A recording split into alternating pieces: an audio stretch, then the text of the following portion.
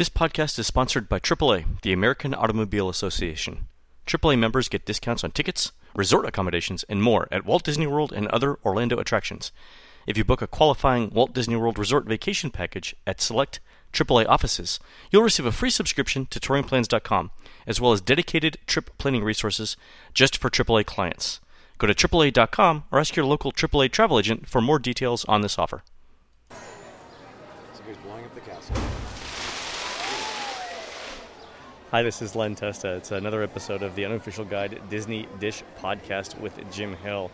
And today we're continuing our tour of the Magic Kingdom with urban designer and author Sam Gennawey. Sam's most recent book is Walt and the Promise of Progress City. How's it going, Sam? Oh, it's going well. How you doing, Len? I'm doing very well, thanks. So we're beginning this episode right smack dab in the center of Cinderella Castle. That's right. In Fantasyland. Cinderella Castle, the ultimate beckoning hand, the ultimate weenie, the giant building that centers the entire park and is virtually visible from almost every area within the park. So if you ever feel lost, just sort of look up and you'll see the little spires that dragged you into the Magic Kingdom in the first place. And we're standing in the archway, which is kind of closed, I guess, because they're doing a show out front. That's right. Which they do far too often for my taste, because they should leave this open for people to walk through. It's really nice. So we've got Cinderella's Royal Table Restaurant. Yep. On our left, we've got shops on our right. It's really a nice way to walk. I like running through this when I run the Disney races. Yeah, and you know, another great little detail, another wonderful little element is within this breezeway. And as today when I was in here earlier, I just stood here for a few minutes and really admiring the mosaics that were designed by Dorothea Redmond. So there's a tile mosaic that goes 1, 2, 3, 4, 5 panels long. This tells the story, doesn't it? It does. It tells the whole story. It tells the story of Cinderella in 5 panels. And it does it in a style that would have been appropriate for this type of a structure. And mostly, they're just gorgeous. I mean, they used very exotic materials. This was a case where there was no value engineering. They really spent the money. They allowed Dorothea to do something that would be truly brilliant. And then it's really supported. If you look at the capitals of the column have the little mice and other of the minor characters from the story. Nice. And you can even see that they're holding the shoes. Oh, that's clever. And there's the scenes themselves, not only are they made of tile, but they're using forced perspective. So that's right. In the middle tile, where Cinderella is running away from the prince after the ball, I guess the clock has struck midnight, she is in the distance farther away than the characters in the foreground. She's that's right. Physically smaller, implying movement away. So that's really, if you ever had to explain to somebody what you meant by forced perspective, this is a great place to do it. It adds depth to what is otherwise a two-dimensional design. Apply the same technique to three-dimensional design, and what you're going to do is give it an enhanced height. So, for instance, this castle is 189 feet, I believe, and it looks much, much, much taller because as the blocks are at the base, they're massive. As the blocks go up higher and higher and higher, they get smaller and smaller and smaller. Look at the windows, they get smaller and smaller and smaller. The whole thing just looks like it reaches up to heaven. That's great. One of the things I love about this scene too. Look over here in the fourth panel. The evil queen is on the left-hand side, and they actually took one tile near her hand and made it diamond-shaped to represent her ring. I mean that level of detail, that kind of precision. Right. And that craftsmanship, that's just missing in a lot of places. And this is one of those kind of places, I say, take your time, take a breath, look at it. These are, you had some of the most talented artists in Hollywood working on these parks, and they're showing their absolute best work because they were held to such a high standard. And hey, we're saying hi to Lou Mangel real quick. Hi. Hey, Lou. Hi, Lou. I'm Sam Gennawey. How you doing? All right. Doing a show. Talk to you later. See you. All right, so you were saying. Okay, so now we're into the.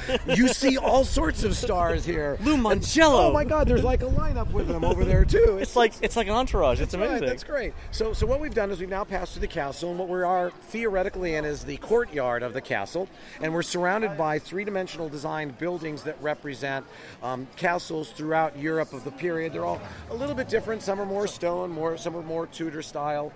But as we continue towards the carousel, what we're beginning to see is that we've entered the courtyard, and this is when the Magic Kingdom starts to look like the old version of Disneyland, when they didn't have any money. You see, right now, if you look up, what you see is, don't you see the back wall of see the back wall of the castle, right? We're over by Snow White's adventure. Right. Yeah, you can sort of see the back wall. Bye, Snow White. We'll miss you. Yeah, goodbye, Snow White, for another month. Yeah, so come, get in line. I thought it was fun. I'm going to miss that one. So if you look up right now, we're inside of the courtyard. You can see the walls that are surrounding us. You can see that we're now inside and celebrating, but we're in the middle of a tournament. So the facades are not as richly detailed as the ones when we first entered. Instead, the facade for PhilharMagic, for Snow White's Adventures, look more like the tents from Ivan Earle's Sleeping Beauty, and it looks like tournament tents. That's right. And in Disneyland, when they first built it, Walt really didn't have enough money to do it, so that's how they dressed these. For some reason at the time, they decided at the Magic Kingdom to mimic Disneyland, and then in 82, in Disneyland, 82, 83, they tore Fantasyland down, and they rebuilt the entire Fantasyland into three-dimensional facades. And what we're starting to see now is that happening here at the Magic Kingdom. So, like how? Right now, we're standing. Where are we standing at right now? We're over by. I guess we're. Friar's Nook. Okay, so we're at Friar's Nook, and we're looking at the construction of the new Fantasyland. Right. What they're trying to do is to give a more defined sense of space.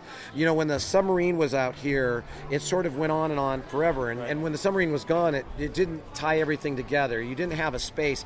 It wasn't like in Adventureland or Frontierland where you had buildings on one side and you had nature, infinite nature on the other. Right. Here you had buildings on one side and you had an abandoned submarine right on the other side. Fantastic. So what they've done is they're starting to build the outside of the castle wall so that when you first entered in here where all the dark rides are, you're inside the castle courtyard.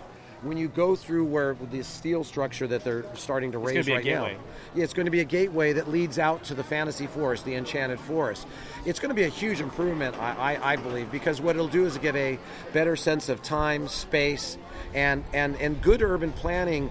You kind of have to think of spaces as outdoor rooms, and this is a good concept. A good space, a space that has that higher degree of life, that quality, it feels like a room. There's four sides to it. Right. There's a good solid ground plane, and there's edges to the buildings that kind of perceive as a roof. And when people go through spaces, psychologically, the two areas that you focus on the most are the ground plane, the places where you're walking, which is where you want to put the best materials because it's the places where people will touch it. Okay. And you want to deal with the edges of the buildings because that helps to define where the sky is for you. What's in between the ground plane and the edges is less important, although in a lot of places at the Disney parks, they go through the trouble of making sure what's in between is also of the same high quality and standards. Oh, that's great. So the wall that's going to represent the edge of sort of the castle area is really only going to be about 30 yards outside of the buildings that we know of now in Fantasyland? Maybe it's 40 yards? Like a small courtyard. And it'll, you know what it'll feel like? It's going to feel like a very intimate, cool little space. I mean, it's just proportioned well. There's certain mathematical proportions that tend to create the best possible spaces. So are you gonna talk about the golden ratio now? No. Okay, all right, thanks. But that is one. I mean, there is, you know, if you think about it, humanity's been around, some 10,000 years. 3, 4, 5. And we know, and we've kind of learned how to do things right. I'm always reminded that the best public space probably ever anywhere in the world is Palazzo San Marco in Venice, and that was built over a period of like 700 years. But it wasn't just one person, but it still ends up hanging together and becomes very valuable. And one of the reasons why that works so well, and why I think this area is going to work well, is it's going to be at the crossroads of activities, and you're going to have activity nodes surrounding it. So what's an activity node? Activity node is it's a physical, as for the circus thing, an activity node is a physical activity that works like a draw, kind of like the weenie. So if you go into a hotel, an activity node would probably be the front desk where the concierge is. Got it. When you go in the hub, the activity nodes are the gateways into the different lands. You know, this is really cool. I noticed this really for the first time. I don't get out here often. We just transitioned. We're over by Mad Tea Party. And we just transitioned from the gray concrete of the old kind of Fantasyland. We're walking over towards Storybook Circus Land, where they've completely redone not only the attractions but also the pavement. And this is a case of, I believe these are circus trains. that are Right. So going you can see the train tracks or the wheels. The wheel, yeah. So this is another example of, I think, as they continue to remodel the park and they get the opportunity, they're going to start to tell the story with your feet as well. And you look down, and I thought this was really quite brilliant. And as we get a little closer to where the train station is and where Casey Jr. is going to be, we also begin to see train tracks that are embedded into the ground as well. So they're using not only the walls, they're not only using the buildings, but now they're starting to use the ground to reinforce the story that you have. And this is actually I think they're riding us a slightly different way today than they were even just a few weeks ago, because the big circus tent is now up, and I think before we were riding a little more to our right. Yeah, I think this area is going to turn out to be quite beautiful. I've seen the model for it. It's before. pretty spacious too. I mean, this is a pretty wide walkway. That's right, and I had the good fortune of chatting with former Imagineer Marty Sklar at his house not too long ago, and he was very proud of the Imagineers that were doing the work for this project. They're some of the more of the younger team, and he just thought that they were really hitting some home runs. And and I was, as a Californian, you always kind of get a little skeptical until I got to the train station. Is it the train station? All right, before we get to the train station, let's talk about Dumbo. So right now, as we record this, one of the two spinners on Dumbo are open. And the big change, though, in Dumbo is the fact that you're now flying over water. Yes. Well, that's what they is. This is the same way that it is at Disneyland and Disneyland Paris. When they did the remodel for the Fantasyland, oh, you know what? I've never just noticed this. We're Dumbo, right? We're Dumbo. They have peanuts embedded into the concrete. That's classic. That's very cool. Oh, genius. And look at even elephant footprints. And elephant footprints and peanuts over by Dumbo. I highly recommend looking down, but occasionally look up, because you're going to run into me, and I don't really want you to do that. Okay? That's great. This is the same spinner like they have at Disneyland Paris and Disneyland. Right. When they were building Disneyland Paris and they were doing the Fantasyland redo, they pulled the one that was meant for Paris and put it in California. Then they built another one, and then they've designed this. So this is very much more like California. Yeah, the water is a nice effect during the day. It's even more movement, even when the ride is down. Even when the ride is stopped, you still get the movement of the water. You get the sound. But at night, it's a completely different experience, because it's lighted from the bottom. Yeah. Different colors. The water is still moving. It's a much better ride at night. And it's good use of music. That helps add atmosphere. Yeah. And you know what? I'll show you how stupid I can be sometimes. I didn't realize until about 3 years ago that when Dumbo stopped spinning, all the Dumbos fly to the top. And I just one day went, oh, wow. Here's a bunch of elephants. There's a bunch of elephant tracks. Elephants are coming or going. I don't know. It's kind of hard to tell with elephants' feet. It's great. Yeah, that's right. They're sort of circular. So we're walking past Dumbo over towards the train station now. And I'm fascinated to see what this whole Casey Jr. thing is, because that's just it's a water play area. It's a water play area? Yeah. Oh, okay. It's supposed to be pretty elaborate. All right, excellent. Yeah, because Casey Jr. train, ride that at night, right in the caboose, facing backwards. It's like a roller coaster. It's quite cool. But fun. Don't tell anybody that, because that seat's usually reserved for me, okay? All right. That's another secret. So here's a good idea of repurposing. You've got... the barn. We're coming up on the Barnstormer. Yeah, and this is, we've already invested money in the track. We don't necessarily need to reinvent the wheel. So we'll just redress the cars. We'll get a much more heavy theme that's much more cognizant. And you've got flying. You've got Goofy flying through a sign. I haven't been on this yet because the line's been pretty long the entire time I've been here. Right. But it adds energy. It's kinetic energy. It adds kind of a nice sound, and it also has monkey feet in the ground in front of it. Oh, that's classic. So it's got looks like monkey and people. That's interesting. Yeah. So it's a nice. I think this area is really shaping up. I've only seen it in pictures until this trip, but it seems to be shaping up. It doesn't. At one point, I thought they were just sort of remodeling the tents that used to be there, but they are going and they're doing something above and beyond, and they're making the tents much more substantial. Right, they're larger. Yeah, I think the pink tent back there was always the Toontown. Now, this is one thing I find really interesting, and this is something that's been happening lately, really since Animal Kingdom. They've started to introduce more of real life or reality to the parks, not always just the fantasy.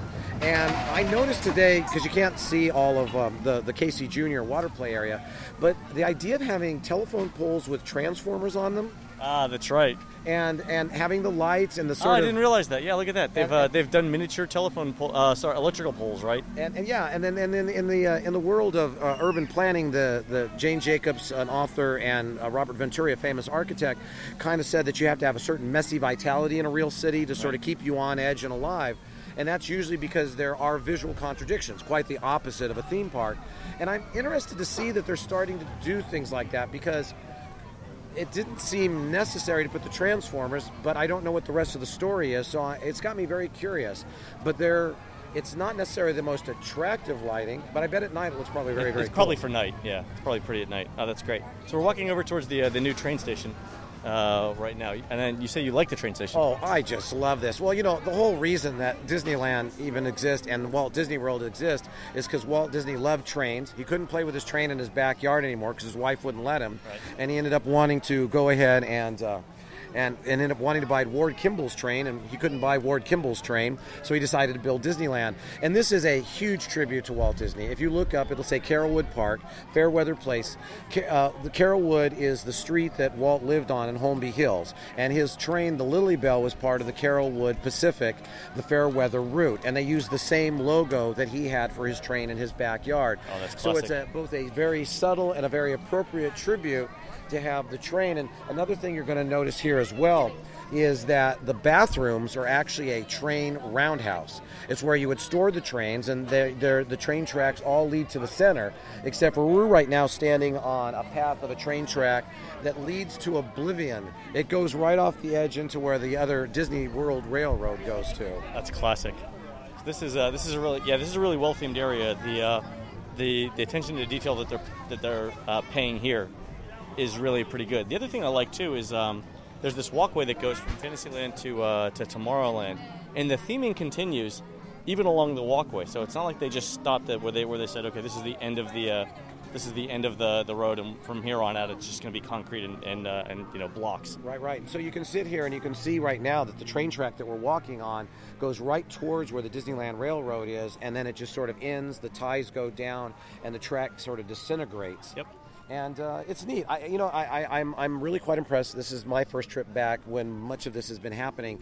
If the train station is the example, the level of quality that they're using, right, then I think they're gonna do a great job. Another thing, I'm a huge Casey Jr. fan, as I said earlier. Look at the weather vane. Weather vane, and you can see it's the Casey Jr. train. Oh, that's great. So the weather vane on top of the train station is the Casey Jr. Very nice, and it really, this is getting rid of that sort of pop-looking thing that used to be here, and replacing this is just that was well worth the money. It was well worth the trouble of everybody not being able to come out back here for a while. Great. We'll have to redo this episode once the rest of Fantasyland opens. Can't wait. Yeah. Well, so we'll do it in stages then, because some of it's going to open by the end of 2012. Other parts will be 2014. Excellent. Any parting words, Sam? No, I think that Fantasyland and the Magic Kingdom had always kind of struggled, because once the submarines went away, what was one of the big visual cues in the area, which took up a lot of real estate, when it went away, the area sort of fell apart. It didn't have that sort of dynamic energy that we've seen in all the other lands that we've been to.